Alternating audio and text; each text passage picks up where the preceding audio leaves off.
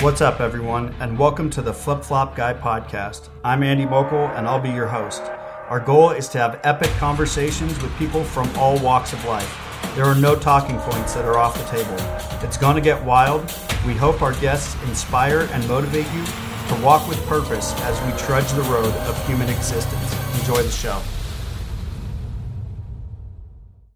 All right, guys, hammering it home. This spring, there's a lot of awesome stuff coming up, headed into the summer as well. Last Chance Broadhead Shoot with West Coast Archery, May 15th through the 17th. And also coming up June 13th in Reno is the Deadeye Golf Tournament. For more information and more details, check them both out on Instagram. I'm sure you'll have no problem finding their accounts. Also, get ready.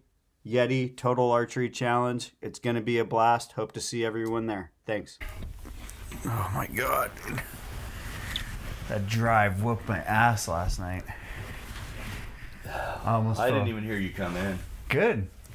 Yeah, I didn't even hear you come in. Good, I tried to be super sneaky, dude. Yeah, you were good. I was like, I'll leave some lights on for him. See him in the morning. I pulled in the driveway. I was like, man, I hope this is the right house. I'm going to get shot going in the wrong house. I'll find out soon enough, huh? Boom! Yeah. Oops, wrong door. No, there's a bunch of dead animals in the house. That's probably it. Yeah. Well, when I walked up and saw that there was a code on the door, I felt much better. I was like, all right, cool, I'm in the right spot. So what's your closest encounter with a bear? Oh man, I've had some good ones. Reach out and touch them, basically. Let's see here. One time I was going up a mountain, and I was getting close, and this freaking bear came up. So it would have came up from the west of me. I was behind a tree, and I was being quiet, and this is wild. I look over, and a bear is walking right past me into the bait, right? Mm-hmm. Now, were you in a tree stand, or you on No, ground at that level? time I was on the ground. I was just on the ground. But, man, I've got a lot of those really close ones. I remember one time, me and my best buddy Casey, we were hunting. We were just wrapping up a morning hunt, and I look up the mountain. We have no ground blind. We have nothing out. And I look up, and I see a bear walking down to us, and anyways, I give him the sign, get your bow ready, because you can't talk. Yeah. And anyways, this bear, same thing. We were just motionless. Bear walked right beside us. Anyway, it ended up going down, and my buddy ended up shooting him 10 minutes later, but we were just on the ground with our bows. No tree stand, no blinds, no nothing. That's sketch, dude. Yeah, it was pretty... I've got a lot of those stories. I started bear hunting in 2004. Yeah, I mean, you've been bear hunting for a long time. For a long time. And did you start out bear hunting in Nevada, or was it? No, it was all Idaho. All Idaho. It's kind of wild. My first story, excuse me, was I met a guy, and he kind of told me what to do. So I go put a bait up, and I just kept going. It wasn't getting hit. He kept saying it'd get hit. Well, anyways. Was that weird for you, starting to put out bait? Was that like contrary to your belief of hunting? No, I was all about it. I was fine with it. Yeah. Because a lot of these bears in these heavy timber areas, you won't even see a bear if you don't put out bait. Ever, so right? I've been hunting this since I said 2004, and I've never seen a bear just cruising a hillside before, ever. We're always looking, but usually you get in the timber and then or bait, and that's how you find them. Mm-hmm. But so I just threw out a bait, didn't just throw it out, hiked it up, did everything that I thought I was supposed to do. Night 14, I just kept driving up on weekends, all my days off. I get up there and I see that the bait, something's eating out of it, and I'm like, whoa, there's a bear. All right. It's finally been hit. Yeah. So I get up, at that time I was tree stand hunting. I get up in my tree stand, and I'm lounged out like I'm in a recliner, because after a point you get so bored you start to not just be sitting there ready to go. You've got your books with you, and I'm just kicked back in a tree stand, as weird as that sounds. anyway, I see a black paw hit the ground, and I'm like, no way, it's a freaking bear. These things are real. Yeah. Never even seen a bear. I mean, besides, TV zoo type stuff, right? Yeah. Never seen a wild bear before. And so I'm like, is it a good one? I'm like, I don't really know. It looks pretty good. But I remember it had a big white blaze patch on its chest. And I was just like, that thing is one of the coolest things I've ever seen. I'm going to smoke it. So anyways, it comes in, and it was terrible. I don't even know if I've ever admitted this story. So I draw back. It's a 30-yard shot, and I shoot my bow all the freaking time. Always have. Draw back. I'm shaking so fucking bad, bro, at this point, right? I cut the arrow loose, and I miss. And it's like all that effort for nothing. Now, were you forgetting, like, aim low? You know what? You're not sure? I couldn't. It was so long ago. But okay, so this is what happens though. The bear walks up to the arrow and starts pawing the fletch and the nock. Like, just trying to figure out what the fuck just happened. Just happened because it's a bow, so it wasn't a gunshot. Yeah. Well, anyways, the bear just stays there, and I'm like, no way, I'm gonna get a second crack at this thing. Yeah. So I grab another arrow, knock it, draw back, and this time I'm like, get a hold of yourself. Check your level, always check your level. Yeah. And I cut that next arrow loose, and I freaking laced him up. Smashed him. It ran like 30 yards, and it just rolled over, and it started doing a bear moan, which people that have never heard a bear moan before, and you don't expect it, when it dies, it's like, making this god awful noise, dude. Oh shit! But so I've never heard a bear die. Like, one of my goals has always been to kill a bear with my bow. Yeah. And I've passed on shots at bears that are unethical shots because I'm not going to send a 74-yard bomb into a bear while I'm staring in the sun or absolutely or whatever it is. But my dream is always just 400+ pound bear. Smoking him with a bow. Before we turn this podcast on, Andy told me that, and I said, "What are you doing? Let's go bear hunting." Yeah. What are you doing? Why haven't you let me know yet? Yeah. So the bear dies, and I stand up in my tree stand all by myself, and I start fist pumping and going, "I got you, you motherfucker!" And I started laughing at myself. I was like, "You're talking to yourself in the mountains right now." Yeah, but that's just the thrill of the hunt, man. That's that excitement, right? Yeah. Oh yeah. It was freaking badass. So anyway, I get down to this bear, and I didn't even really want to walk up to it because I was like, "Is it dead?" I'm just a kid, dude. Yeah.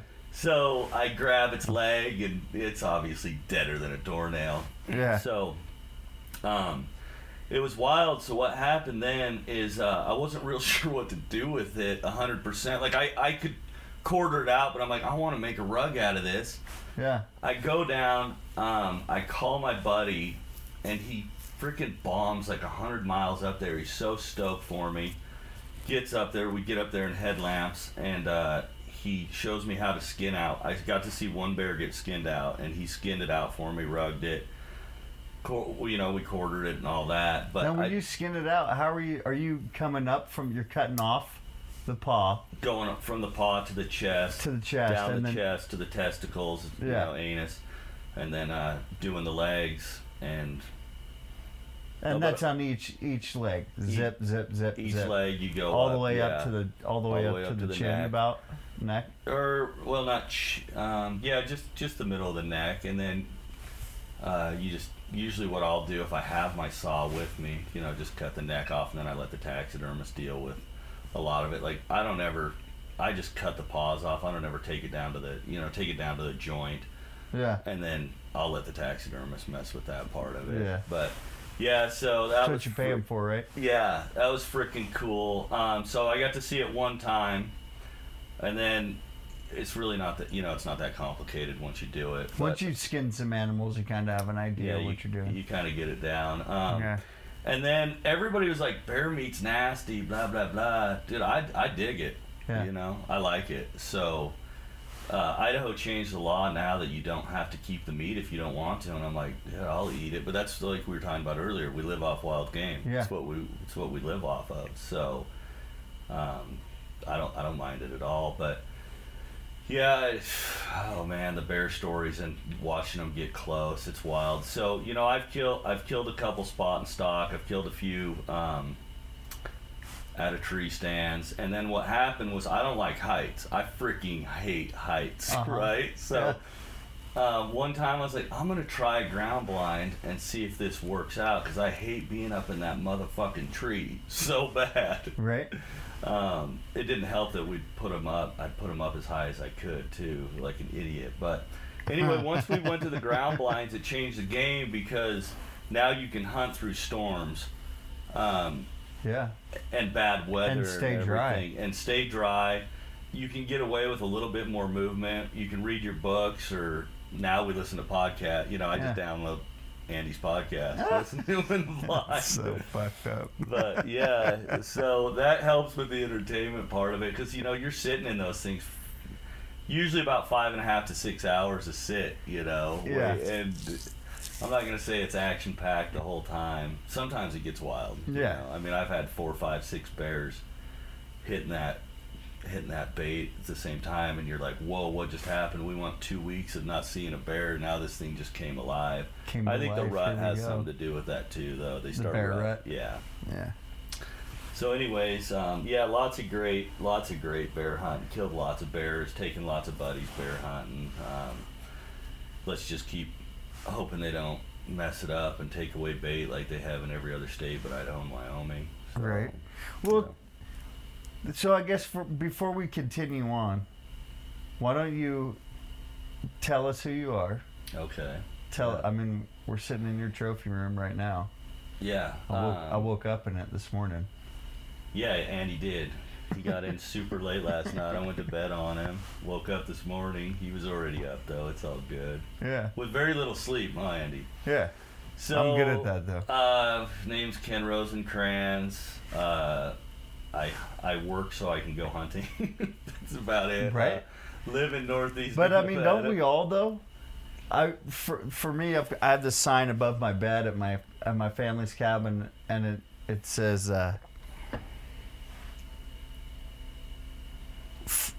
"Born to hunt, forced to work." That's right. Right. Yeah, that's it. And like my biggest thing has always been like, the only reason why I would put effort into my job was so I could spend more time in the outdoors and hunting. Yeah. I totally get that. And then additionally, when we first started out, I don't know about you, but the gear we used was so bad. So It was different. So bad. So I would say in the last 8 years, gear has been so revolutionized. Oh, and I'm a gear junkie now too. Uh-huh. I recognize the fact that there's been more big game killed with a pair of Levi's and a flannel shirt than anything. Yeah. But what those guys would have done. Could you imagine awesome what they stuff. would have been their capabilities if they would have had stuff that was more comfortable? Dude, don't you feel like sometimes you look out of a 95 spot and scope and you're like, this is cheating, man? Yeah. I love it. I gotta have it, right? Yeah. I gotta Yeah. have this stuff. Oh, So, yeah. Well, like, I'll look out of my Mavens and I'm like, man, this is like, seriously? Yeah. You know? Yeah. It's like, let's do some glassing. Yeah, glassing's been taken to a whole nother level, too. But yeah, I freaking love gear. My best buddy I hunt with, I can't keep up with him, man. He spends crazy money on it. Uh-huh. I'm always playing catch up, and then the problem with it is something new comes out and you're like, oh, I gotta have this. Like that freaking QU sleeping bag. I was rocking a Marmot, a helium Marmot for years, and dropped the coin on that QU sleeping bag, and I'm like, man, this thing is freaking bad ass. I love it. But yeah, anyway, so about myself. Like I was saying, just worked to hunt, to find a way to go hunting. Put in a lot of overtime. My name's Ken Rosencrans. I live up in northeastern Nevada. Changed tires for a living. Started a little tire shop back in 2000s after I graduated college. Yeah. Which that tire shop is inevitably how you and I met years back after my first Utah mule deer hunt. blowing tires coming down 80 in the salt flats. Yeah, Andy comes into the tire shop needing a tire, and we just started talking hunting. Yeah, that's what we do. And you had just drawn your first sheep tag. I just drawn my first sheep tag, and then you gave me your phone number, and we were texting back and forth. Yeah, which I don't do that with a lot of people. Yeah, we kind of just became buddies, sitting right there in the parking lot talking about hunting. Yeah, just talking about hunting. Yeah. And then just texting back and forth. I'm on my sheep hunt. I'm sending Andy pictures of scouting photos and different stuff, and he's wishing me good luck. Next thing you know, we start running. Well, I was trying to get on the hunt, and you're like, motherfucker, I don't even know you. Yeah, well, I had a lot of people wanting to go on that hunt, though, dude. I did. Yeah. As with any sheep tag, though. Yeah. Oh man, so many people wanting to go. We can get into my sheep hunt here in a second. Yeah. But so that's how I met Andy, and then we just stayed in touch. We see each other at shows. The wild thing about Andy is all of a sudden I'll get a phone call from him while he's on the side of a mountain. What are you doing? Hunting. What are you doing? Hunting. How's it going? Good. Just knocked down a good buck a couple days ago in Utah. Now I'm over in Montana. And me and Andy were supposed to do a podcast back in December. We've been trying to get a podcast sketched out for a long time. Since we first met. Yeah. I mean, we were talking about doing one that year. Yeah. Well, so December, I felt bad. I tried to call his phone. He doesn't answer. We're supposed to do a podcast. I'm like, fuck it, dude. I've got an elk tag. I'm going elk hunting. I'll catch you. We'll run into each other eventually. We did, yeah. Yeah. So, anyways, So talking about gear. Yeah. I just went and picked up. KUIU came out with the Gale Force, right, which is supposed to be their super new heavy duty cold weather gear, and it's. Are you familiar with much of their products? Yeah, yeah. So it's like the Kenai synthetic down, right? And their Katana rain pants. So are the Katana? Those aren't the puffy pants? Those are rain pants. Those are rain pants. Okay. The Katanas are rain pants, but now they've made insulated Katana rain pants. You're just hunting those all season long, then. Well, so that's what I got to go up to do what I'm doing in. Oh yeah, yeah. In Montana, which I can't talk about publicly. You can't talk about that yet. No. What about me and Casey were on a deer hunt? Dude pulls out a freaking pair of puffy pants, right? And I'm like, what? Where did these things come from? Oh yeah. And it was like, I gotta have those for glassing. Man, the puffy pants are so important. They're like a detrimental part of all of my later season hunts, and they're in my backpack anywhere I go. The pants and the jacket. I was the guy that made fun of puffy coats, dude. Yeah, until you need it. And then all of a sudden you put one on, and you're like, wow, I could have this level of comfort. What was I ever doing for the most minimal sacrifice of added weight into my backpack? When I was mountain goat hunting this year in Kodiak, as long as it wasn't raining, all I had on was puffies, dude. It was it was perfect. And then the rain hits, and it's like, all right, let's get for deer hunting. Do you glass with a spotter, or do you glass with binos? Well, no, I hate not having my spotter, dude. I fucking hate not having a spotting scope. I'll pack it to some terrible places, or like me and my best buddy that hunt together. He's got a 95. I don't. I have an 80, but Swaro, yeah. And I'll pack half of it, and he'll pack half of it. Yeah. He was the guy saying I can't keep up with gear, dude. I'm still rocking an 80, which is great. Yeah. But, How heavy is that 95? Oh, what did we decide? I think it's a pound heavier than the 80. I'm not going to start Googling stuff, but if that thing's not every bit of 3 pounds, I'd be surprised, dude. Really? Yeah, Do you think that having that from the 80 to the 95, is it that much different? I love it. I love it. Yeah. But no, I mean, I find a lot of animals out of my, excuse me. I find a ton of animals out of my 80, no doubt.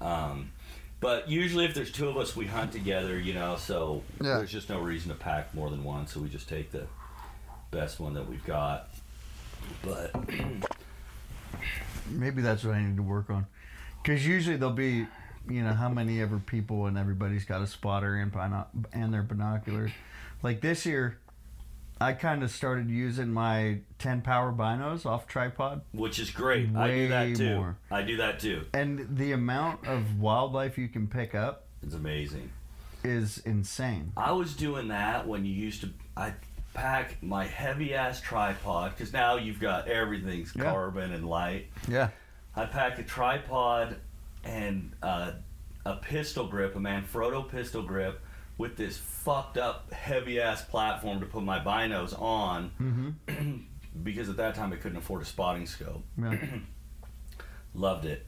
So I still will put my binos on a tripod. And Yeah. it's freaking it's so much better, dude. So much better. Well, I just feel like the amount of ground that I get to cover, and then if I see something and I'm like, all right, I need to actually take a look at that, I'll pull my spotter out. Yeah. Or some of these general season hunts that we go on, especially on an archery hunt, it's like, is it a 5 or 6 point bull? Good enough, I'm going after it. Yeah. You know what I mean? We're not out there trying to. The odds of shooting a 350 bull on some of these hunts are extremely unlikely. So it's like, dude, that's a bull. Let's go. Yeah, You know. going for it. So, have you hunted your entire life? Well, I've not big game. You know, like in high school, we were always doing a lot of fishing and rabbit hunting, and Did you come from a hunting family or not? not really. No, Yeah. no. So you not at kind of all. got into it on your own. I did. I always loved fishing, bird hunting, but when you're a kid, it's kind of hard to get in. Boy. Unless your family's got you diving in. Exactly. Yeah. And it's just hard to get in with people. So as soon as I had a job, though, it was on. Mm-hmm. First big game animal I ever killed was an antelope over a water hole with a bow and arrow. Really? So you've been bow hunting since day one? Since then? day one. Since Yeah. day one, yeah. And I think I killed probably 8 or 10 animals with a bow, big game. And then I finally drew a rifle tag, right? Uh-huh. And then killed a bull elk with a rifle, killed some cows, killed some deer. And then pretty soon, you know, it's like, I'm not this Puritan bow hunter. I love to bow hunt, but it's like, give me a tag for anything, dude, and we'll go hunting. Whatever prolongs the season. That's it. That's where right? I'm at. Yeah. I totally understand that. The bear thing, I never really wanted to. It was like, okay, if we're gonna hunt bait, Mhm. I don't want to use a gun though, Yeah. because Yeah. for obvious reasons. Yeah, I mean, for me with the bear, ever since I decided that I was going to start walking with a bear tag in my pocket, Yeah. for whatever reason, I do not want to kill a bear with a rifle. And if I packed a rifle with me or was willing to shoot a bear with a rifle, I could have killed plenty of bears. Yeah. And for me, the challenge of doing it with a bow is so much greater than doing it with a rifle. Absolutely. You know what I mean? Yeah. Oh man, back in those early days, it was such a shit show. All I did know is I shot my bow a lot, Mhm. and I was accurate with it. Do you shoot your bow as much today as you used to when you started out? Or do you not?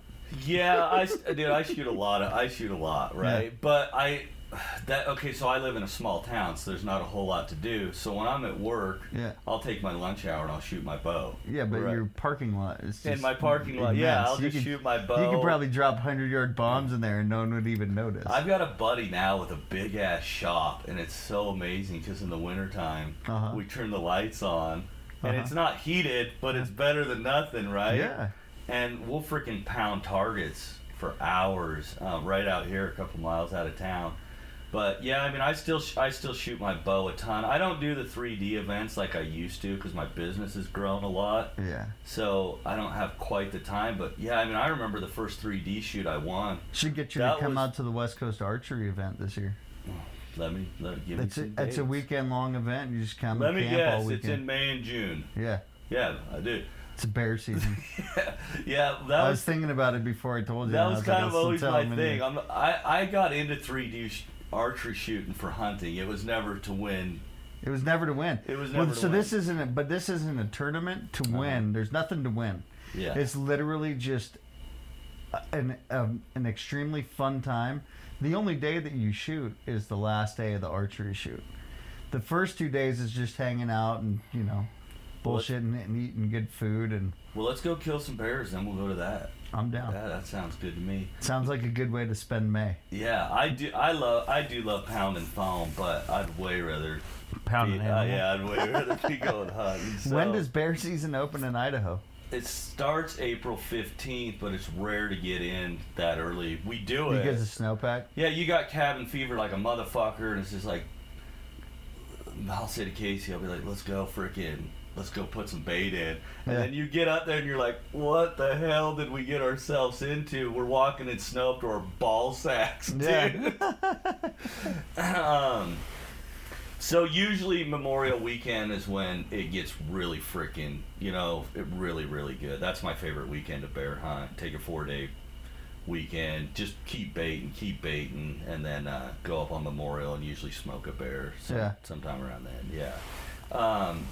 But yeah, I always loved the 3D shoots. It was, and then I guess this is my thing too. After I won my first 3D shoot, I thought, yeah, that was badass, but it was nothing like killing an animal. It wasn't that high. It was just like, all right, give me my little piece of shit trophy and right on. Let's go. Well, and then there's some people that can just smoke targets all day long and not hit a live animal for their fucking life. And then they get, you put a beating heart out there, and the whole game they changes. get, quote, target panic. Yeah. And it's just, I'm glad I never had that. I never had that on an animal or on a target, I guess. Yeah. But yeah. So, that, and then, anyways, back to me and Andy, I drawn my sheep tag. Oh, yeah, we went way off. Yeah, we went way off. So I draw my sheep tag, and I was actually, speaking about the bear thing, this is back in 2017 when everybody and their dog could see the results on the website, Who Drew Rut. Well, I'm headed bear hunting, and for some reason, the person that I was with, I said, hey, Nevada's probably up. Check the draw results, right? It's actually my girlfriend at the time. And she goes, and she didn't minimize it enough, and she's like, yeah, you didn't draw, because you have to keep minimizing names because there's so many applicants. Yeah. Well, she just went to Rosencrans, looked, nothing, and she goes, you didn't draw anything. I was like, fuck, par for the course, whatever. Yeah. Because we put in for every western state there is, you get kind of used to getting rejected. Yeah, exactly. We were talking about that earlier, just that fee. Just getting hit with that initial fee. All right, cool. Yeah. And lost my money again this year. That's it. Once in a while, I hope to pick up a tag. Yeah. So I was like, par for the course. That's what I said. Well, then my buddy Dan calls me up, and he's like, did you check the draw results? I was like, yeah, I didn't draw shit. How about you? And he's like, Ken, you need to check that again. And I'm thinking it's a bull tag when he said that. Yeah. No, I'm not thinking You're sheep. like, what did I draw? So I said that to him. I go, what did I draw? And he goes, just check the results. I go, motherfucker, And tell what me. did I draw? And he goes, Ken, you're not going to believe this. And I'm like, what? He goes, you drew a sheep tag. I literally started pounding the roof of my Tundra with my fist, losing my mind, right? So excited. So jacked up. So, because I knew what that meant. I knew. It was like the most coveted tag in North America, a desert sheep tag. Yeah. And it was like, no fucking way. And It's then a I'm like, fucking $85,000 tag right there. Oh, we'll get into that, dude. Yeah. That gorilla that you get on your back when you have that tag, too. Yeah.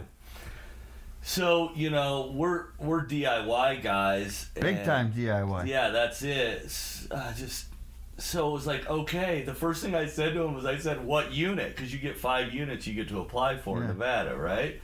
And he tells me, and I'm like, where the fuck is that? You're all get a map out. Because you're throwing darts, dude. Yeah, Every time I put in for Nevada sheep, I'm like, well, I guess I'll pick here. Yeah. And I'll pick there. And then see which one happens first. So he tells me the unit, and I'm like, super stoked. Of course, I'm on the phone, just like, I drew a sheep tag, holy shit. Yeah. I went on that bear hunt. I got back. I don't remember if I killed a bear on that hunt or not. I get back, and so, let's see, the draws come out June 1st in Nevada usually, and I get the maps out. I'm e-scouting, doing everything you can, check and kill reports, harvest reports, everything. Well, what I noticed about the unit I drew, it only had about a 50% success rate the year before. Uh-huh. And that's not really what you want, You're hoping you get a sheep shopping unit. But it was like, well, this is clearly not a sheep shopping unit, but there have been a couple good rams killed out of Now, this unit. by a sheep shopping unit, you mean looking at a lot of big rams? Yeah, looking at a lot of big rams. Yeah. Because some of these, you know, you get into the Some bears. units have a lot of big rams. I've seen, you know, Yeah, Nevada's got a lot of great desert rams. If you get If you certain draw the units, tag. you're drawing roads, dude, and Yeah. seeing lots of rams. Yeah. Well, this wasn't that kind of unit. Yeah. So, anyways, I do as much of everything I possibly can. Finally, July 1st, drive down to Where it is. Tonopah area, down in there. There's a lot of units, so whatever, down there. But get down there. It's like 108 degrees. Yeah. And I say to Casey, I'm like, we're just gonna learn the roads this weekend. Like, well, dude, hiking in that's gonna be brutal, right? Jake, this last summer would be like, all right, cool. Can you go check these trail cameras or whatever down in the Southern California Mojave deserts and shit Right. like that?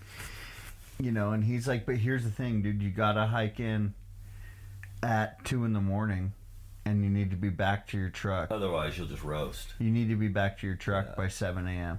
He's like, Uh-huh. otherwise you can't do it. It's too hot. And I'm Right. like, that's crazy, man. That is so crazy to think about. Like, how do you hike around in 108-degree temperatures? Well, I just told him we're gonna, because you have to learn the unit, you gotta learn the roads, you gotta learn the mountain ranges. I mean, either Right. way. So it was like, We come up with names for all the different parts too. Yeah. So I went crazy though. I mean, I knew everything you could possibly know about this unit, and for you DIY guys, you know, that's just what you do when you have the biggest tag of your life. I was completely obsessed with it. Completely obsessed with it. Study it. Yeah. So I get down there. We learned that roads that first time. Didn't see a sheep. Wasn't really too worried about seeing a sheep. I was just like, let's understand the unit. And dude, these are big mountains, giant mountains. So get back, and then what happened, which was crazy. When I say I got obsessed with it, I mean to the point where I started social media stalking people that had the tag before. Mm-hmm. Right? I'd never really heard of people doing that. A little bit. So I'm checking kill reports. I'm getting on Instagram, Facebook, everywhere I can. Looking up the names of the kill report. Nobody will talk to me, and I get a hold of my buddy Casey Orr, or this guy named Casey Orr. I wasn't my buddy at the time, which we ended up being great friends. I went on his Ely bull hunt with him this year. But he had the Ely tag. Yeah, he was the guy that had the Ely tag. That's shot a great good bull. Yeah, that's shot a great I mean, dude, bull. if you can get in there, that's a really good tag. Yeah, it was. I probably shouldn't talk about it. Well, it's. I guess it's pretty well known. Yeah, it's pretty well known. It's a good tag. It's hard though. That's a hard hunt. Dude. Super grunt. Dude. Yeah, and you don't see tons and tons of bears on that hunt either. But every once in a while, you'll pick up a giant. Yeah. So I get a hold of this dude on Facebook, and he sends me a message. He's like, "I'm at work right now. Can I talk to you after work?" And he's like, "Never had somebody." He's a guide too, by the way. Yeah. He's like, "Never had somebody get a hold of me on social media for this, right?" And yeah. Gets a hold of me after work. He gives me a couple kernels of different spots where he killed his ram, where he's seen rams. But it was a pretty general overview of what I already knew, right? But it was still cool that he was willing to help me out. Yeah. So anyways, just kept going down every weekend scouting. Like I was telling you this morning, you got 5 months from the time you draw the tag till it's time to go. So if you don't take advantage of that and you show up in one of these subpar units with a sheep tag, you're going to be very disappointed. With subpar scouting. Oh, well, yeah. You're going to come out fucking with no results. You're going to come out with like the people the year before with a 50% harvest report on it. Yeah. And that is what I realized later. After I kept scouting, it was like, these people just showed up, didn't they? Because it's so mental. You know, the whole time you're thinking, I've got the heaviest piece of paper I've ever had in my entire life. You know, if these people that buy these tags, it's just not even affordable for us. You know, $50,000 to $90,000 hunts, and I got it for $120. So the gorilla on my back was it was incredible. Now, talking about the gorilla on your back with that tag, were you? I mean, sure you already knew you were in a subpar unit. But how much were inches a factor in it? Okay, so this is what I went on. I said, would I want to shoot a sheep that I would life-size mount, that I would be proud to life-size mount. That was really what it was. Yeah. Just a good ram that I'd be proud of. I wasn't really worried about inches so much, because I'll tell you this, you've been on a lot of sheep hunts now.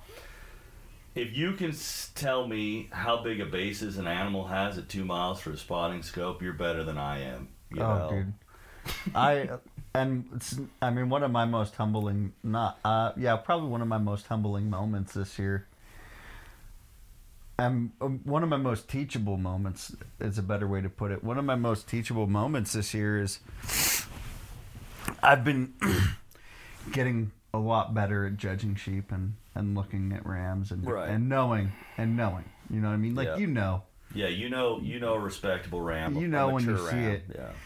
You know, but the most difficult thing when you're looking at sheep is that, so this one ram we saw, my first time I saw it, I was like, no way, not at all, and kept glassing.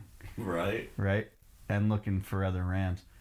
And then 3 hours later, come back to that ram and start looking at him and start picking him apart and start making him in my head to be what I want him to be, because he has it. Yeah. Right? He full curl, tips out, the whole thing. But he's just a baby little ram.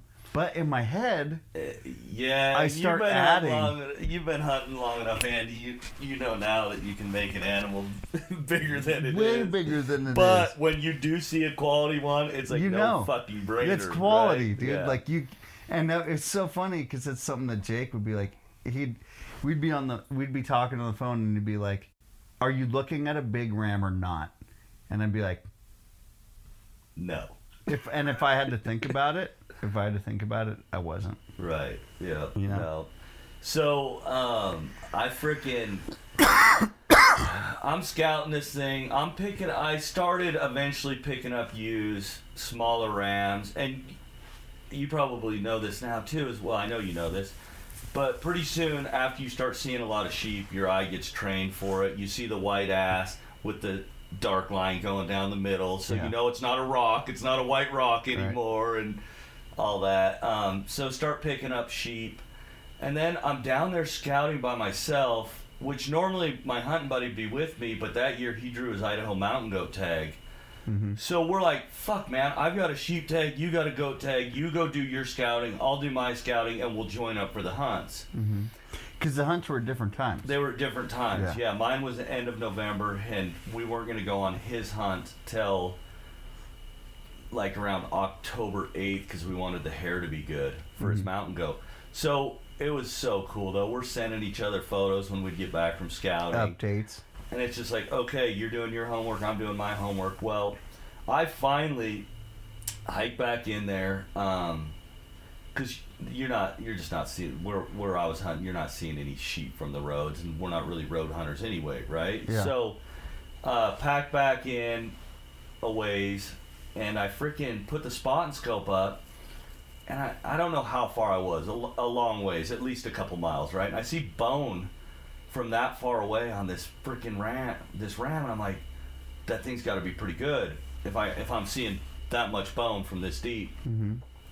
So I'm like, all right, I'm gonna pop back up there. I'm gonna hike up there and find this ram, get a better look at it. I get up over this freaking ridge, and I can't find the sheep. And all of a sudden, I look down 200 yards away, and he's right there. You're just with on top three of ewes, him. and I'm like, oh fuck, man, I'm too close. Dude, I'm gonna bump this ram out of here. Anyway, wind was good. I ended up sitting there with that ram all day long, just going, now that is a ram. Like we were talking about, you either see a ram that's okay, and then you see one that's good, and you're like, that's a good ram. And I must have taken 300 photos of this thing with my phone scope. Just even right there, 200 yards, I still have my scope on it and everything. He started moving, and then eventually it was around 300 yards, and took tons of photos of it. And I was like, that's the ram I want. Here we go. when I talked to the biologist, he told me, "Ken, expect to shoot about 140-inch ram in this unit." And I was disappointed when I heard that. I was like, "Yeah, I don't really want a 140-inch ram." So when I finally see my first good ram, I'm like, "Yeah, whatever, Mr. Biologist." Which they're great. They're great people. They're there to help you. But it's like, no, we're finding bigger rams than this now. Yeah. Just putting in work.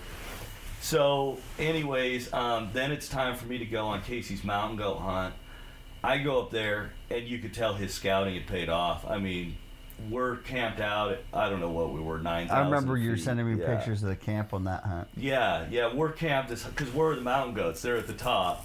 Yeah. We go up there, there's mountain goats freaking everywhere. He ended up shooting a stud billy on day 3. But for a couple days, we just sat there glassing mountain goats. No other hunters, nothing. Yeah. It was amazing. Well, looking at a mountain goat, was it difficult to really judge which one was bigger? Because, like, people tell me that you're tough. Really looking at a quarter inch, you and really that's are. it. You really are. Quarter, maybe half an inch. And thankfully, he had done his homework, so much due diligence for it. Because if he would have been relying on me, it was like they almost all look the damn same, dude. Their hair was great on them. But then once we found his billy that he'd already picked out through scouting, it was like, oh yeah, that thing's a freaking stud, 6.5-year-old billy, just a great mountain goat. Yeah. He shoots. And for a public land DIY hunt, you really can't beat it. Yeah. And we're in tough. All mountain goat. Every mountain goat hunt I know of is pretty tough. I mean, I think there's a couple in Colorado that might be easier, but regular mountain goat hunts just a grind. So, anyways, he ends up shooting this freaking stud billy, and I remember when we walked up to it, it was like, look at this thing. This is wild, because at this point we've been killing antelope, deer, elk, bears, mountain lions, but never, never a mountain goat. So anyways, awesome freaking hunt. The kid did good. I watched my best friend be the happiest I've ever seen him in my entire life. So jacked. Just dude. Beyond belief. Just beyond. So okay, his hunt's done. Now I'm up to bat next. We get down there. Obviously went a few days early before the hunt just to relocate the rams. Mm-hmm. Day before the season, we see my ram. I'm like, oh, it's done. In the morning, this thing is done. Wake up in the morning, cannot find him anywhere. And I'm thinking it's going to be a slam dunk because I put so much time in. I just watched this ram bed down. Nowhere. Can't pick him up anywhere. Had a lot of spotters on the mountain. Saw sheep, saw rams, didn't see the ram, and I'm going, you forget all of a sudden that you have a 30-day season. It's like, where did my ram go? What the heck? I've been waiting so long for this. I have this massive grill on my back. Yeah. Anyways, no big deal. Well, and isn't that crazy though? Let's talk about that for a minute. How quickly rams can disappear. Just gone. Just vanish. And it kind of having extra spotters and extra people on the mountain to help is pretty important. It really helps a lot. Yeah. And it is. Yeah. It's, the problem with it is my buddy. I had a couple people go down with me and scout, Casey and my buddy Dan, but I did a lot of it solo. So I'm trying. Once everybody gets there, I'm trying to explain to them on maps where to be glassing in the range and all that. Do you use Google Earth at all? Oh yeah. Google Earth is so beneficial on the phone. It's so good. Yeah. So day one's in the books. No big deal. We did see we've seen rams, just not a shooter. Day 2, I'm like, okay, I know where I've also seen this ram. It's because a couple miles is no big deal. A sheep can cover that, no big deal. Yeah. So we go backpacking hiking in, looking for this ram. We're finding rams again, not finding him. But this story gets awesome because my two buddies, I'm like, hey, let's go down here. We'll check out some things on our way out. It's starting to be to the end of the day. Mm-hmm. Well, Casey gets up. I think we're taking a break, sitting down, bullshitting a little bit.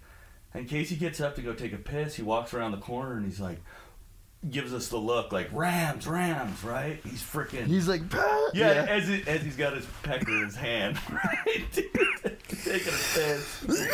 So we go over there and we look at him. I'm like, okay, yeah, they're Rams. They're decent. Not quite a shooter.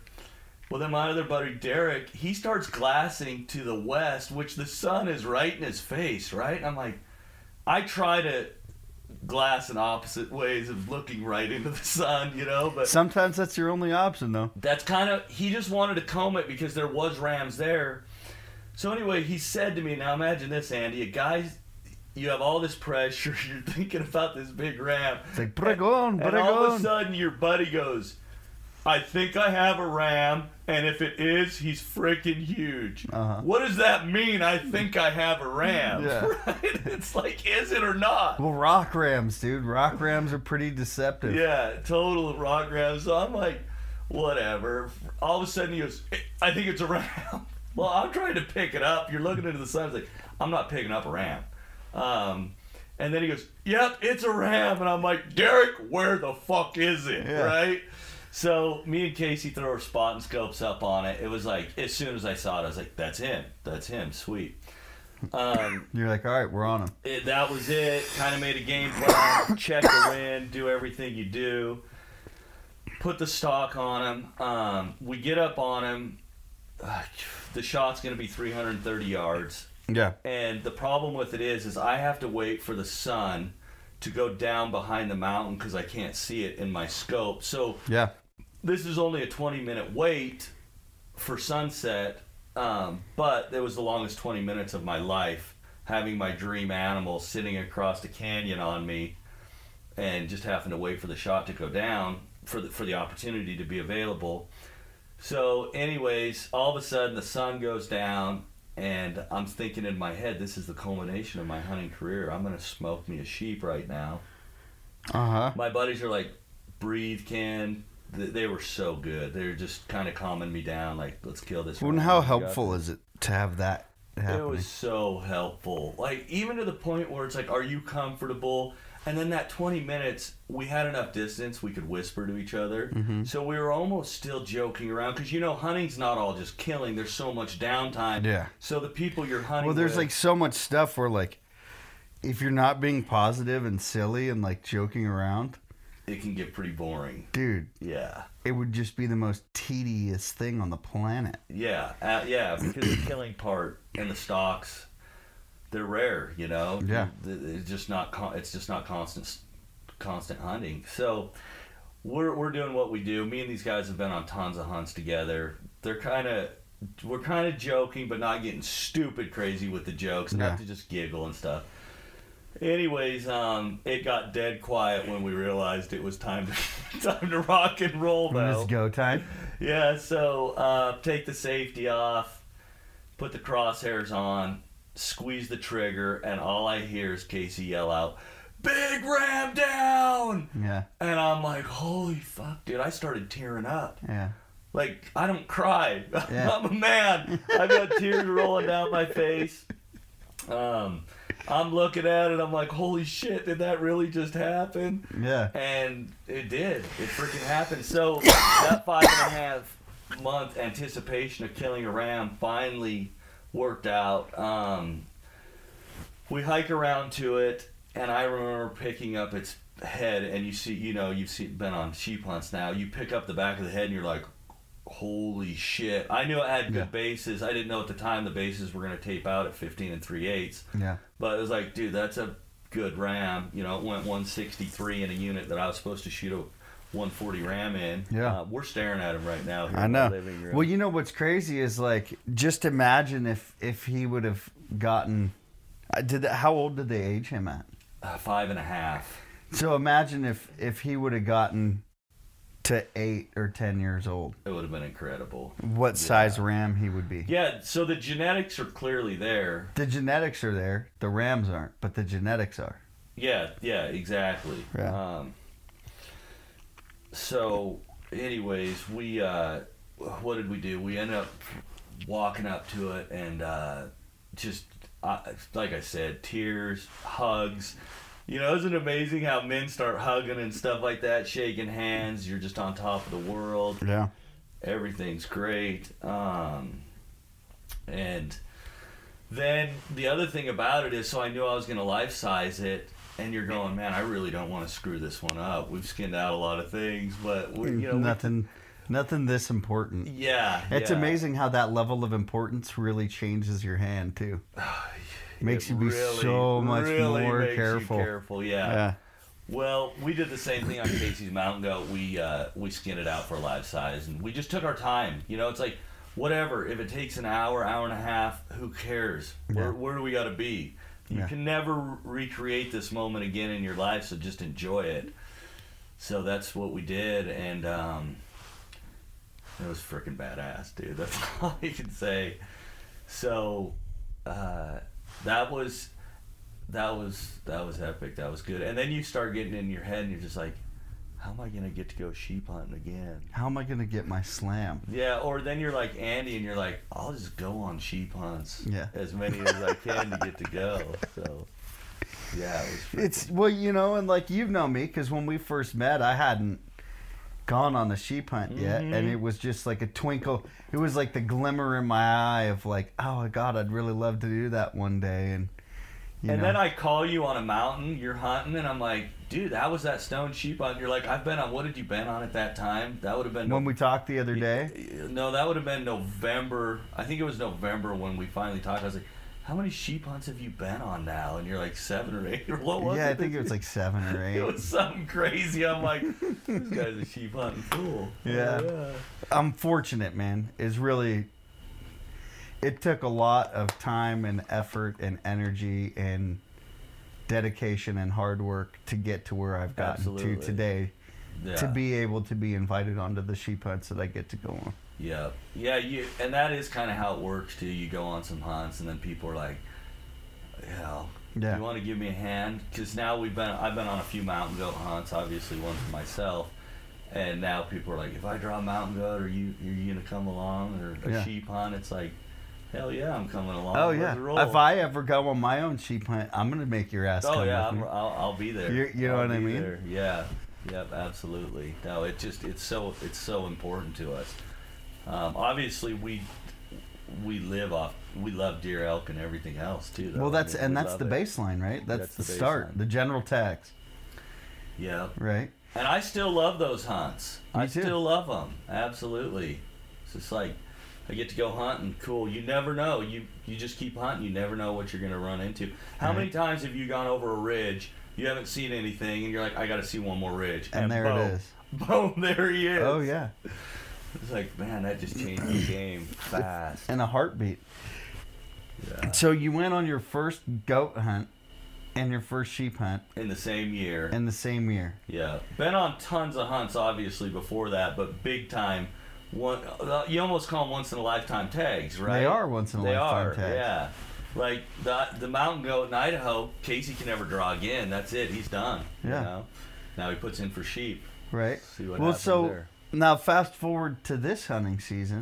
Okay, this hunting season comes up, and like we were talking about, we put in for every western state there is. We spend a small fortune.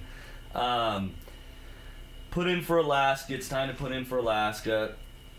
That was kind of a dream idea, is to go to Kodiak Island and hunt a mountain goat one day, but you can go on the south end for a general season tag, but it was like, I kind of wanted a draw unit. Not that I wouldn't go on the south end, but it's like, let's put in for a draw tag and see what happens.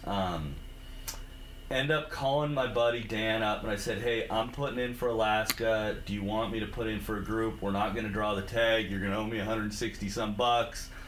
And he was just like, yeah, we can group that, put us in. And I'm like, okay, cool. And we're DIY guys, but on these hunts you have to hire a guide, which I've never hired a guide in my life. Yeah, legally you don't have a choice. So I've never hired a guide in my life. I talked to some outfitters up there, found one that I really, really liked talking to, seemed to know his stuff. What outfitter? Jason Bunch with Kodiak Backcountry Adventures. Mm-hmm. Guy is freaking stud. Awesome guy. Not overpriced. Pretty reasonable. But you're gonna hike in from the ground and go to the top. It's not gonna. when we talk about the price being good, you're not getting flown in on choppers or none of that shit. So Yeah. anyway, fast forward to February 17th, draw results come out, open up my phone, and Alaska's weird, man. Usually it'll say successful or not successful, right? Yeah. When you check your application for the draw rods. Alaska just says yes or no. Right. And I'm like, it says yes. I'm assuming yes means yes, right? The fuck else would it mean? I'm assuming yes means we got the tag. Yeah, so I screenshot it, sent it to Casey, and he calls me immediately and he goes, "What the fuck does yes mean?" I go, "I believe yes means yes." And he's like, "Man, that's weird. I've never seen that before." So anyways, I had forgotten at that moment that I party hunted it with my buddy because I was just like, I've got a freaking mountain goat tag, badass. Yeah. I tell Casey, I'm like, we're going mountain goat hunting. Well, a couple hours later go by and I'm like, dude, I put in for a party hunt with that. I better go find my buddy and let him know. Find the guy who I put in with. Yeah, so I drive up to his house and I'm like, Dan, you need to sit down. You're not going to believe this. And I tell him, obviously, he's super stoked. He's super, super stoked to find out. And it's like, okay, now we don't have 5 months like a sheep tag. Now we've got like 8 months of thinking about this, which is great because you got to figure out the logistics and all that. Just kept doing what we do, hitting the gym. I was hitting half marathons and relays over the summer, just doing as much mountain running as I could do. Well, because you do a lot of that. Yeah, I do a lot of that. You're pretty athletic when it comes to all of that. Yeah. I mean, we do. I don't know about you, but if I wasn't a hunter, I'd probably be a fat fucker. Yeah. You know what I mean? But it's like we got to stay in shape to be for able sure. to hunt. So yeah, went on some cool runs, some good mountain runs. Running every day after work, hitting the gym, just staying in shape, eating healthy, the whole thing. So that when it was time to go, but no matter what, you can put as much time in the gym as you want, as many half marathons as you can do. When you go to throw 100 pounds on your pack, packing out a mountain, and it's like, holy shit, dude! It's 100 pounds on my This is back. 100 pounds on my back. Yeah. I love when everyone's like, oh, I'm pack training and I'm doing all this shit and I'm on the treadmill or I'm hiking, and it's like, all right, I get it. Good for you, Yeah. but you're about to do 10-hour days like that. Yeah. It's wild. But so we showed up in good shape on that hunt. Crazy start when you start getting on airplanes Bush to go planes. hunting, and then little planes and all that. It's Bush like, planes this are is wild. fucking intense, dude. I want to hear stories about that from you sometime. We didn't have to get on the little plane that we got on from Anchorage to Kodiak wasn't bad, but we ended up on a boat. Freaking, you go around this big boat ride, you get dropped off at sea level, and all I'm thinking is the elevation in Kodiak's nothing. I live at 6,500 feet. I'm like, that's not going to be a problem. But you get there and you're like, no, dude, these mountains are no joke. Just because you're at sea level, you're going to the very top. Yeah. And it's a backpack hunt, so... What kind of elevation gain was that? Do you know? I think the highest... Steep, fast, but it's still... Well, I want to say it's got to be over 3,000 feet elevation still. You know what I mean? But... Well, that's still... I mean, but if you're going from 6,500 to 9,000, that's a pole. That's a pole, so if you're going from sea level to 3,000 or 3,500, that's a fucking pole. Any way you cut it. And anybody that's been to Kodiak, what happens is you start at sea level and you're hiking up through the alders and the Devil's Club. Dude, it's so thick. Yeah. And you've got, at that point you only got about 50 pounds on your back because, you got all your gear, your mountain houses, everything. It's like, okay, 50 pounds. Have you tried peak refuel? What? Peak refuel? Have you tried that? I haven't, no. I'm going to give you some. Hook it up, son. And it's going to change your belief system. Perfect. Yeah. So we're hiking up, and what I wish I would have brought is like some leather gloves or something, because this Devil Club is like Alaska cactus, dude. It's brutal shit, dude. Yeah. Once you get above the alders and all that nightmare and you get into alpine, then it's kind of smooth sailing. It's still steep. But, you know, we're seeing brown bears, freaking awesome country. Everything's beautiful. Everything is beautiful. And we were actually glassing up a couple mountain goats from down low. Yeah. So you're like, okay, cool, right on. You know, you don't know if they're Billy's nannies or whatever they are at that point. And then I think that the other thing, I don't know if it was like this on your stone sheep hunt or not, but we filter our water no matter what, wherever backcountry we're at. And he's like, there's no Jardy on the island, you're fine. So that was a trip to me, sticking an algae bottle in a creek and drinking right out of it. Yeah. Were you guys filtering up in No. BC? You weren't either. Just straight out the river. Was that weird to you, or you were just No, like, okay? my whole life. So, my dad, the way that he, I guess, the way that he sort of raised us hunting Yeah. was, you know, like you get to a clean stream, you just find the spot that's running the most and fill your water bottles up. So I've been drinking out of creeks and streams my whole life. No worries for you then. It wasn't until I was, 16 years old, I was in Bob Marshall in Montana on a 16-day cross-country ski trip in fucking January, February. Mm-hmm. And we had to break ice to get water. And when we were breaking ice to get water, every time that we had water, we had to put iodine tablets in it. Yeah. And that was my first exposure. So I'd gone my whole life just drinking straight out of the creeks up until I was 16. And like in the White Mountains this year, and in Nevada too, out here in Nevada too, done some water filtering. But for the most part, if it's running water, I'm fairly confident that I'll be fine. Yeah.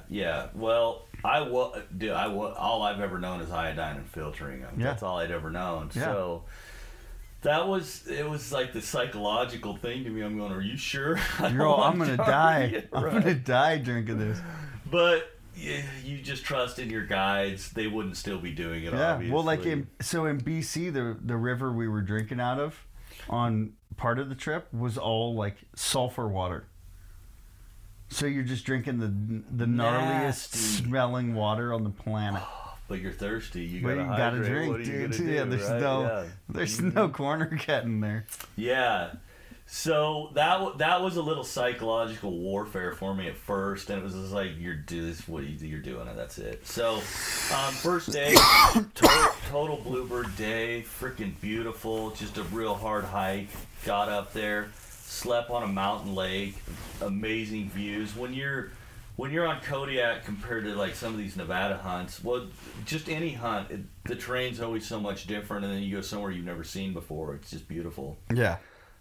First night, we start glassing up mountain goats, and at this point, we build a camaraderie with the guide, and we're joking around, and now we're having fun, and we're looking at mountain goats, and once again, I'm just like, man, I would shoot any one of these. Like, they're freaking nice. They're nice goats. And then the pressure wasn't like the sheep hunt, because you've seen so many mountain goats. You know, as long as you're physically fit, you can shoot. No problem. You're gonna get one, Yeah. right? Plus, you have an amazing guide that knows his unit so well. So, you know, we just kicked back. That night, the wind got so freaking bad. I don't know if you've slept in a tent yet on a mountain where the wind is just out of control and you think you're gonna blow off the mountain. It was one of those nights. But Yeah. wake up the next day. Just happy to have not had any bear experiences or weather get any worse. Mm-hmm. But the rain did come down, and they say that Kodiak rain's bad. It is. It's brutal. I mean, we got soaking wet. Had good gear, though. Hiked up. And then we're still seeing mountain goats. And it was kind of one of those things like, let's just take our time. Let's summit. Look at more goats, all that. Just freaking so awesome, you guys. If you ever get the chance, just do it. That's all I can say. Just do it. That's Go it. for it. Go for it. Put in the overtime. Well, and like you said, man, you put in for a draw tag, Yeah. and you were convinced when you told your buddy you're putting in for as a group. As a group, yeah. You told him, you're like, we're not going to get drawn and you're owing me money. Yeah, that's it. But you got drawn anyways. But we got drawn. Yeah.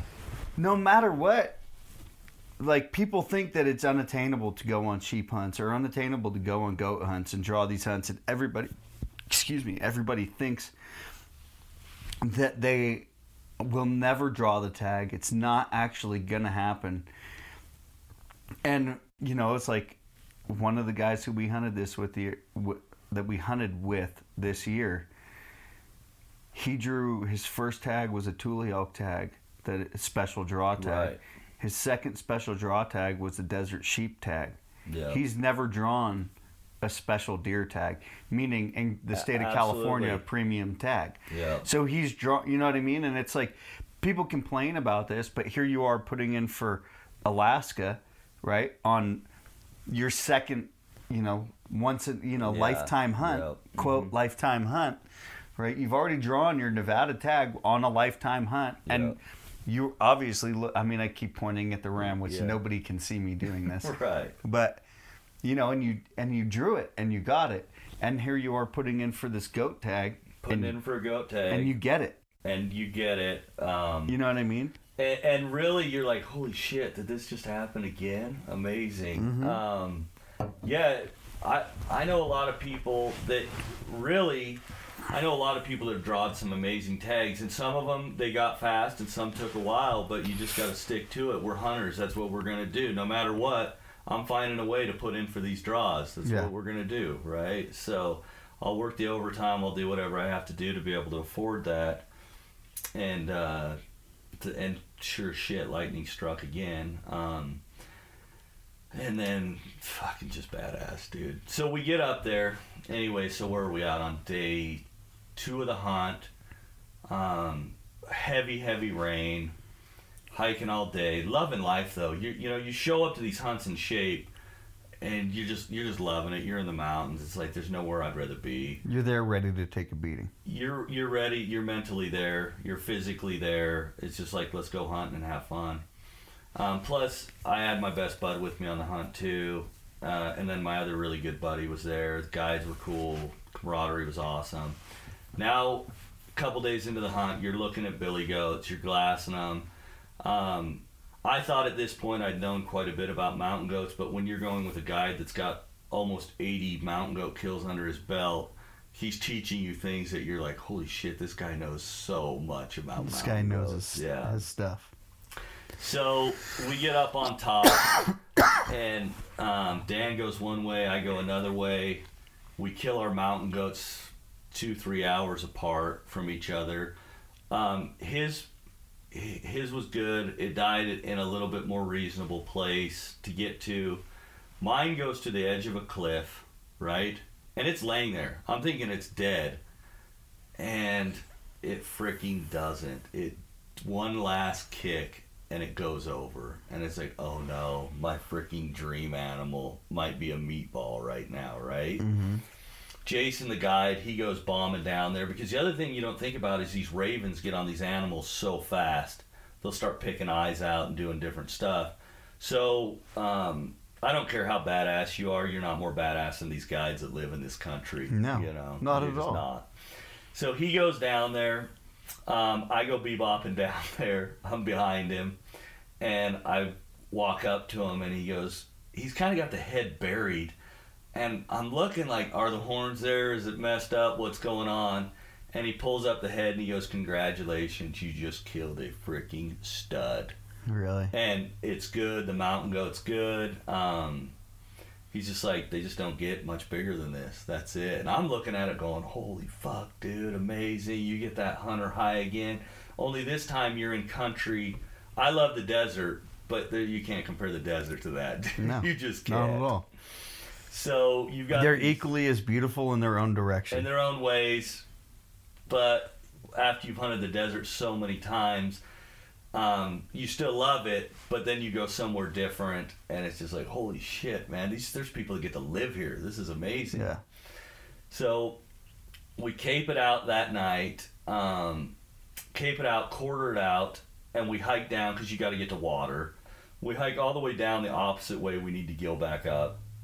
camp out there that night, wake up the next morning, bone it out. And me and you were talking about this in Alaska, you have to take out every single piece of meat. Mm-hmm. Well, I know the hike we're about to do, and I'm going, holy shit. They're big animals, too. Yeah, they're big. I mean, I don't know what it was. If I had to guess, I'm saying on the hoof close to 400 pounds. This thing was a tank, dude. Yeah. So we bone it out, get every single piece of meat you can get, put it in our packs, and then at that point, I'm used to just kind of hiking out, but when you're about to put that much weight on your back, you're glassing the mountain for the easiest way to get up the mountain and taking your time to just find the best course up the mountain. And the guy did that, came up with a great game plan. He even had the breaks, when we were going to take breaks on the mountain and all that. So we're bebopping up the mountain. It's heavy as all fucking hell. And I think that we're about to finally summit, but then I'm like, this is going to be a false summit. Bullshit, right? Anyway, it wasn't a false summit. It was the summit. And I'm like, yes, amazing.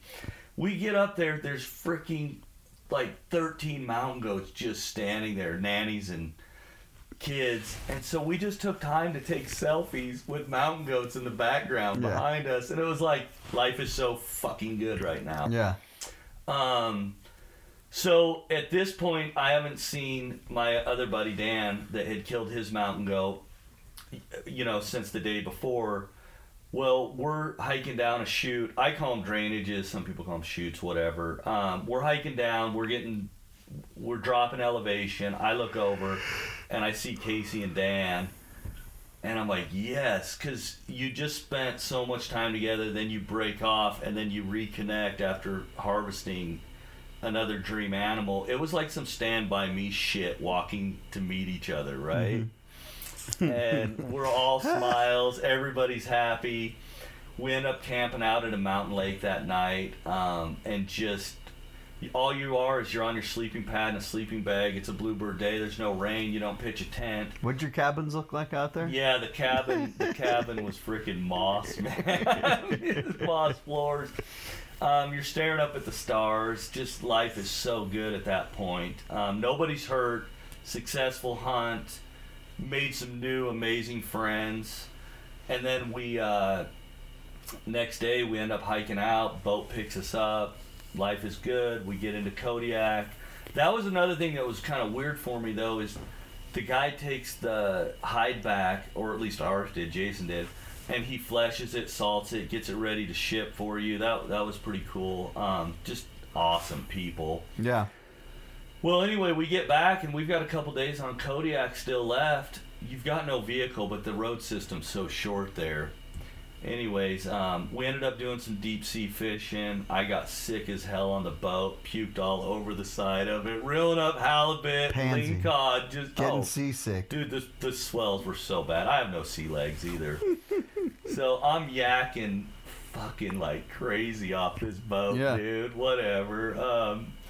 Met another great guy though. I mean, that's fun. It's like if you're already up there, why not spend a couple $100 extra and go fishing or go do something? Yeah. That town, I have nothing but great things to say about that town. It was like stepping back 20 years though. People aren't in their cell phones the entire time. Mm-hmm. It was good. Chicks not really wearing tons of makeup and stuff, and they still look pretty naturally. Yeah, they do. Yeah, they really did.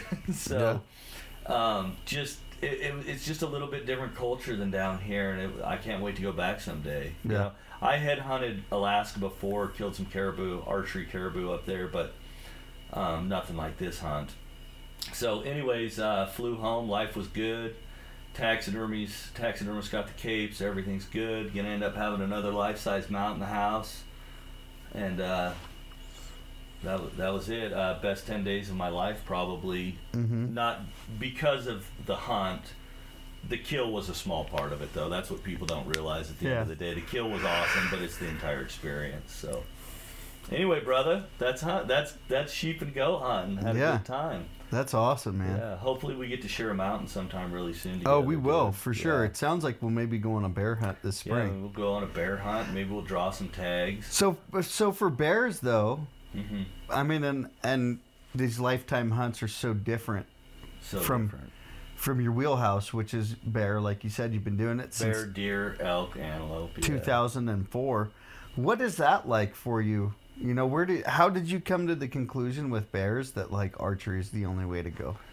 Mainly because we were using bait, and it was like, it didn't excite me to put a bait up and sit 150 yards and just shoot it Yeah. with a gun. It was like, let's get close to these things. I mean, I've killed bears at 12 yards and then 30 yards, but usually right around that 20-yard mark is where I like to put a blind, and then you were just right there with them In it. when they come in. Yeah, and it's freaking badass. So when you're that close, and I'm already an archery hunter, that's how I started hunting, was with a bow. Mm-hmm. So it was just like, yeah, let's go. I mean, it's awesome. You just be patient. You let them give you the shot. If they give you the shot, you take it. If they don't, they win. That's it. Just like anything else, right? Yeah.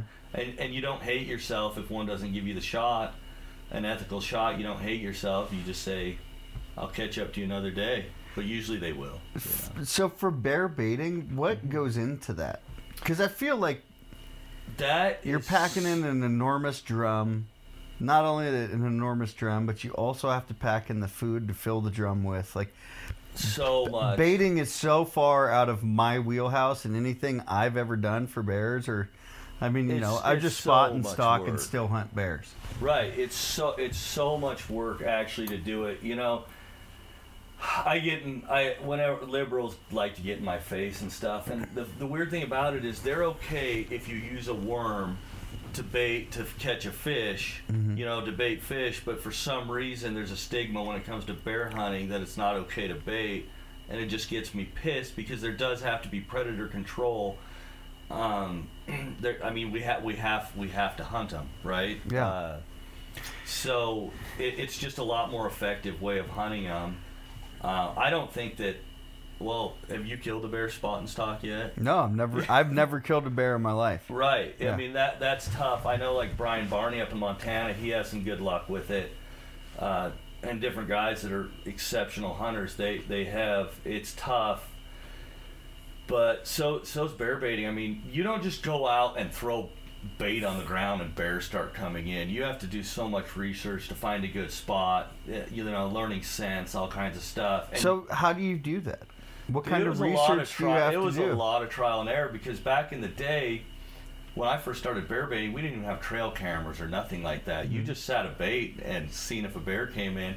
But through time, you start to learn about scents that you can put up, different baits that they like. I had a buddy one time, he was big into bowfish and carp, and I'm like, dude, give me those things. Mm-hmm. And I've had people tell me carp works. That shit didn't work for me, dude. I didn't have a bear hit. I just had a big old crow pile on my bait. I ended up having to pull all those fish down the mountain and rebaiting that year because bears weren't having it. Yeah. So, we just go to restaurants and different things that's going to get thrown out. Maybe you find a bakery or something like that that'll hook you up. Yeah. And then you want to talk about intense physical work. Put 50, 70 pounds on your back and just keep baiting. And, we'll feed all So these. every time you go in to check your cameras and check your stuff, you have to bring in a whole new load of bait. I don't waste the trip. It's like put the bait on my back. I have another buddy that hunts with me. He hunts down the mountain a little bit. He got into popcorn a lot, so because it's cheaper. I've had a bear break into my truck, literally open the door to my truck, go in my truck, steal a bag of popcorn out of my truck, and only the bag of popcorn, and leave. Isn't that amazing? Oh my God. It's freaking amazing. Yeah, the one of the best bear seasons I ever had was, instead of killing a bear, I was like, okay, I'm gonna either shoot a 6-foot bear, because we're hunting them in the spring, so you don't really go by weight because they just came out of hibernation, right? Yeah, because they've eaten through their weight. Right. So we're more judging bears by length and weight, because people always say, how much did it weigh? It's like, dude, it just got done hibernating for 6 months. They don't weigh like they would a fall How's their bear. coats right then? The coats are great. By the end of June, some of them you start seeing them rub. I've actually one of the better bears of my life. I didn't shoot because it was completely rubbed out. Really? I was like, what are you going to do with that? Yeah. I hope to catch up with them again one day, right? Yeah. But that usually happens at the end of June when it starts getting hot. You know, during a bear season, you start in the snow, and by the end it's mosquitoes and freaking hot. It's hot. If you do a whole season, but that's what I did. One year I said I'm only gonna kill a bear if it's a giant, and so I just sat there watching bears all season long, their mannerisms, everything, and I learned so much that season, not even killing a bear, just watching them, filming them, freaking loving it, dude. I did have a good bear coming in that year, and so I was hunting him, actively hunting him, trying to catch up with him. Well, one of my good buddies called me up and he said, my bait's not having any luck. Is there any way I can hunt your bait? And I was like, you motherfucker. But it was a hunting buddy, so you're just like, yeah. I'm like, go at it. Sure, and I'm thinking, son of a bitch. I called that bear Silverback. Anyway, he ends up calling me the next day and he's like, Silverback's dead. I was like, son of a bitch. I hunted that thing like 17 days. He goes one time. Arrows it. It ended up being like a 6.5 foot beautiful bear, which I'm excited for him. You know, yeah. It's all good, dude. You know, it's all good stuff. But I couldn't believe it. I was that's like, hunting. Yep, that's hunting, right? As fucking much as I hate hearing that term. Smokes it, dude. It was like, holy shit. But I still had a great season. Got to see lots of bears. Got to learn so much about bears. It was just good. It's just good. But don't get me wrong, bro. I still love muleys and bulls, man. Yeah. Yeah, I love it all. I still don't mind going on an antelope hunt once in a while, but sitting those ground blinds, 14-hour days over on water, a water hole, that starts going, this sucks, dude. Yeah. This just isn't that much fun. Tedious. Yeah, so I definitely am not afraid to get a rifle antelope hunt and go revenge those bastards. Yeah. After everything they've put me through on over the years. Yeah. So, anyways, bro. That's awesome, man. Yeah. That's awesome. So, there's always a Deadeye Minute. Mm-hmm. Deadeye Outfitters, apparel sponsor, clothing. That's all not hunting gear. It's lifestyle apparel, right? Hats, t-shirts, socks. Their socks are some of my favorite just because they're super, super comfy. And there's always a Deadeye Minute, right? So, for you, my question would be,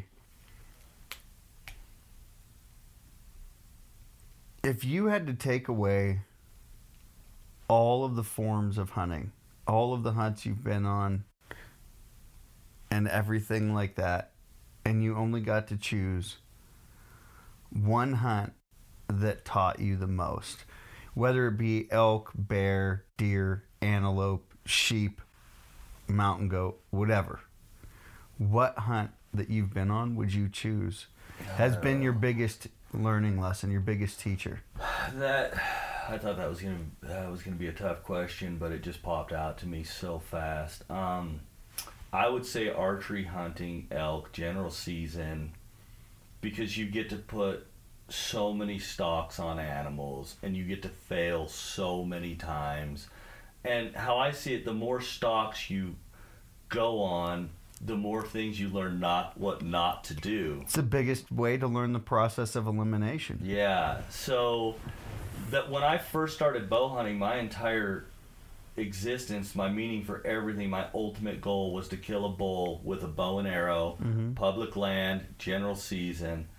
And man, I've screwed up so many times, Andy. And then when you finally get the wind right, you get the terrain. So pretty soon, eventually, after all those fails, you see a bull in a particular situation, particular terrain, particular wind, and in your head, it's no longer, I'm going to go hunt this bull. It's, I'm going to go kill this bull. This is a very killable bull because of all the failures that you've seen before. So I would probably say that because I got to put the most stalks on animals through elk hunting. And then it's also fun calling them too, Right. you know, and playing with them a little bit, getting them bugling and all that. And then you learn all of a sudden, boy, that bull didn't like that call. Holy shit, it's out of here. Yeah, you know? he's gone. But I think failure is what I've learned from failing and then finally succeeding.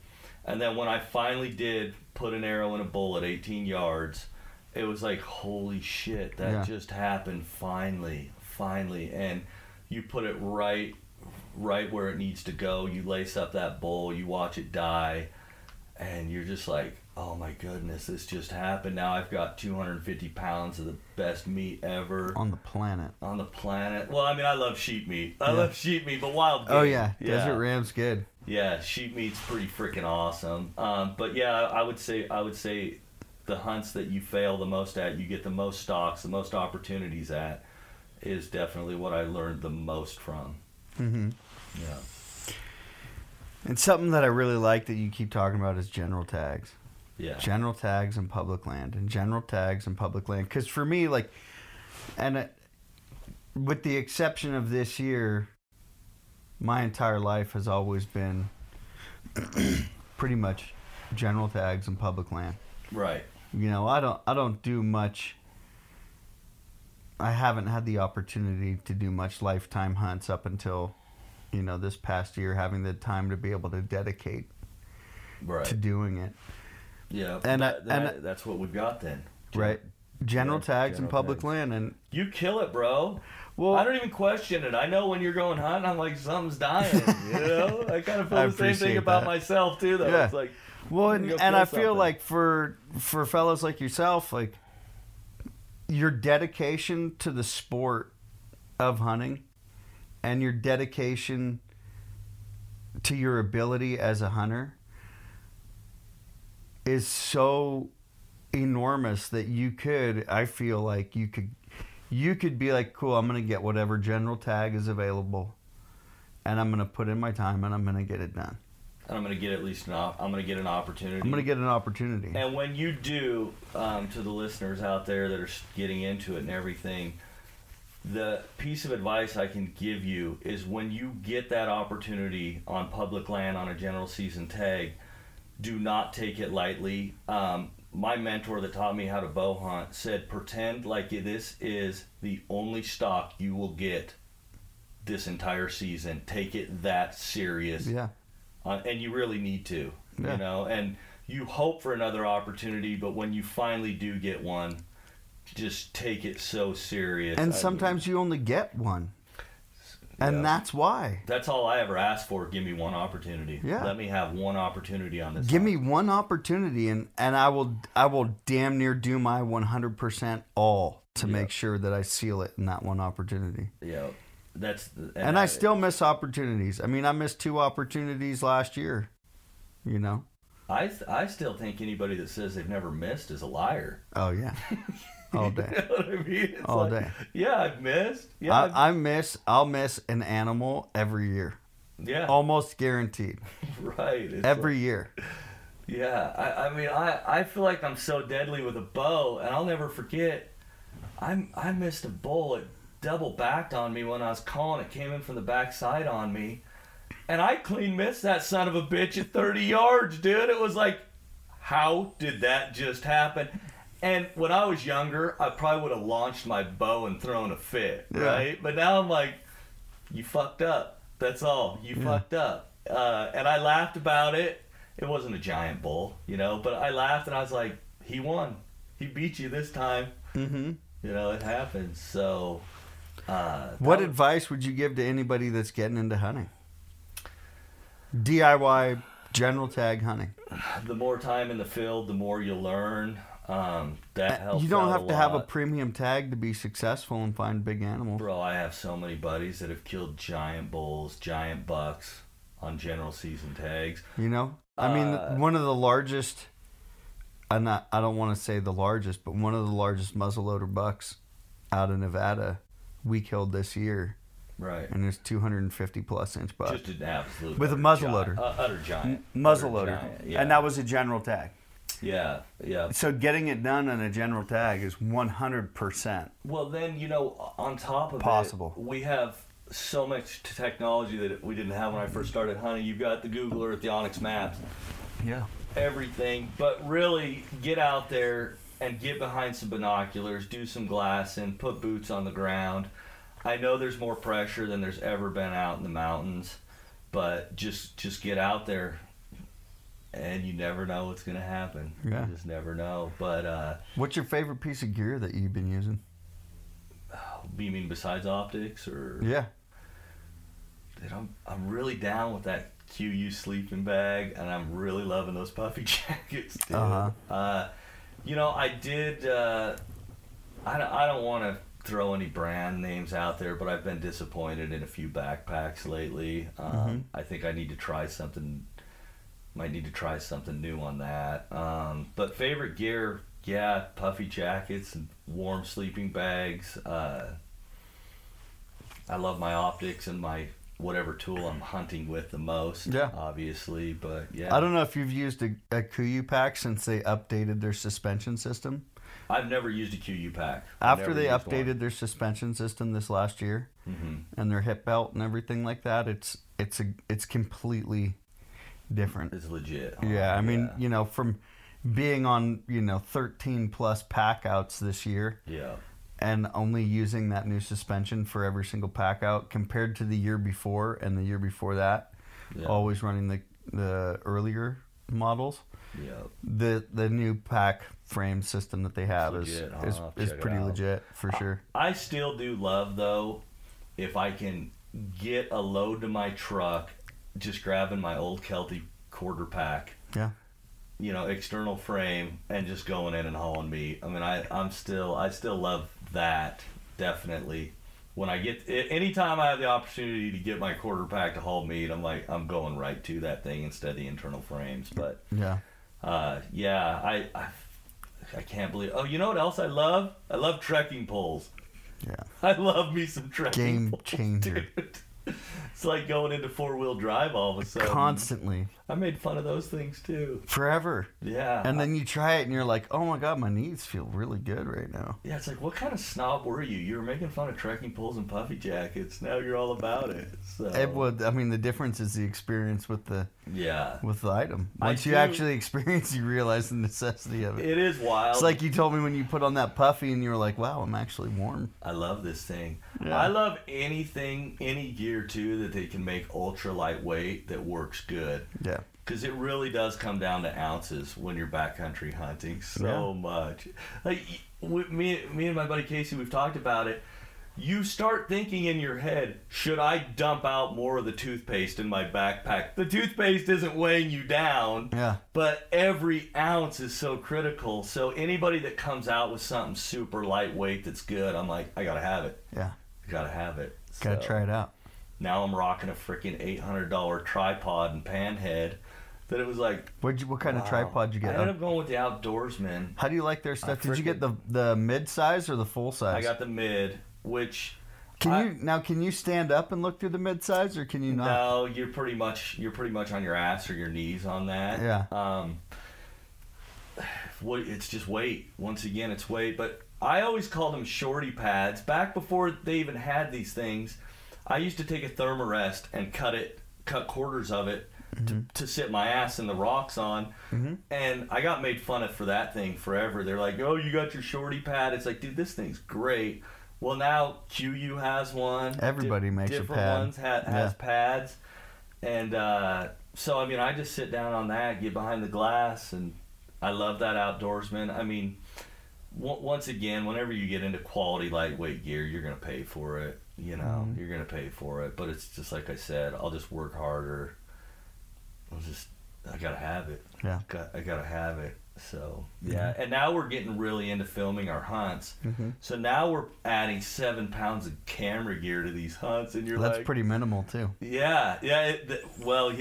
I mean, when I bring my camera and my lenses and my batteries, you know, I'm adding 15 to 20 pounds to my pack. I haven't got to that point yet. It's fucked, dude. It's fucking nuts. It's fucked. You start adding camera gear, the whole game changes. Oh, yeah. It's like, then you really start heavy. thinking about where can you cut corners in other places in order to bring more of your gear for your camera. Absolutely. Yeah.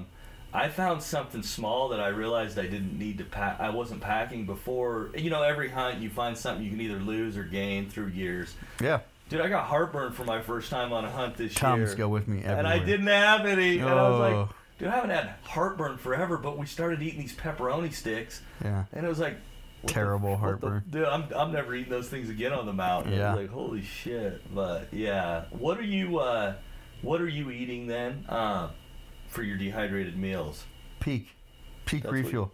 That's what you were saying. Yeah. Okay, I want to try it. Yeah. I want to try it. Yeah. Literally the best I've ever had.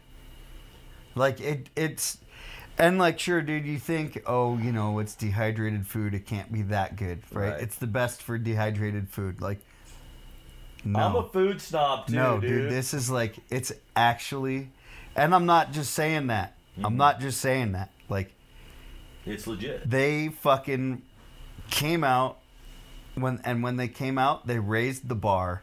Yeah. To new levels that I don't think anybody realized were achievable, because the amount of people that make dehydrated food or have the ability to make dehydrated food is you know, it's so minimal, right? And they have one of the largest dehydrated food facilities. I want to say there's only 4 in the entire United States. Well, where you can do freeze-dried right. food. Yeah. And they have a laboratory of food scientists that construct the meals and develop the meals. And, you know, if they make a meal and it doesn't meet their standards, they'll reformulate it until it does. Hell yeah. Like, they really spend the time and you know, have the due diligence to make it happen the best possible way. You know, we were eating the cans this year in a lot of camps, the full can. Yeah. You know, you get like a 10-serving can. And I would heat the can, you know, stir it, get it cooked, and put it in a pot, and nobody would know the difference. Everybody would think that I just made that whole meal. Well, I know one thing. Anybody that's eaten Mountain House eggs and says they like them is a liar. Full of shit. I'll tell you this. So on that statement, and I'm sure people have heard me talk about this, I've never, ever done. I will always eat granola stuff for breakfast or oatmeal, like that, yeah. And that's it. And I did in the White Mountains, I did the Peak Refuel breakfast skillet, which is like sausage and eggs and, you know, green peppers and the whole fucking spectrum, right?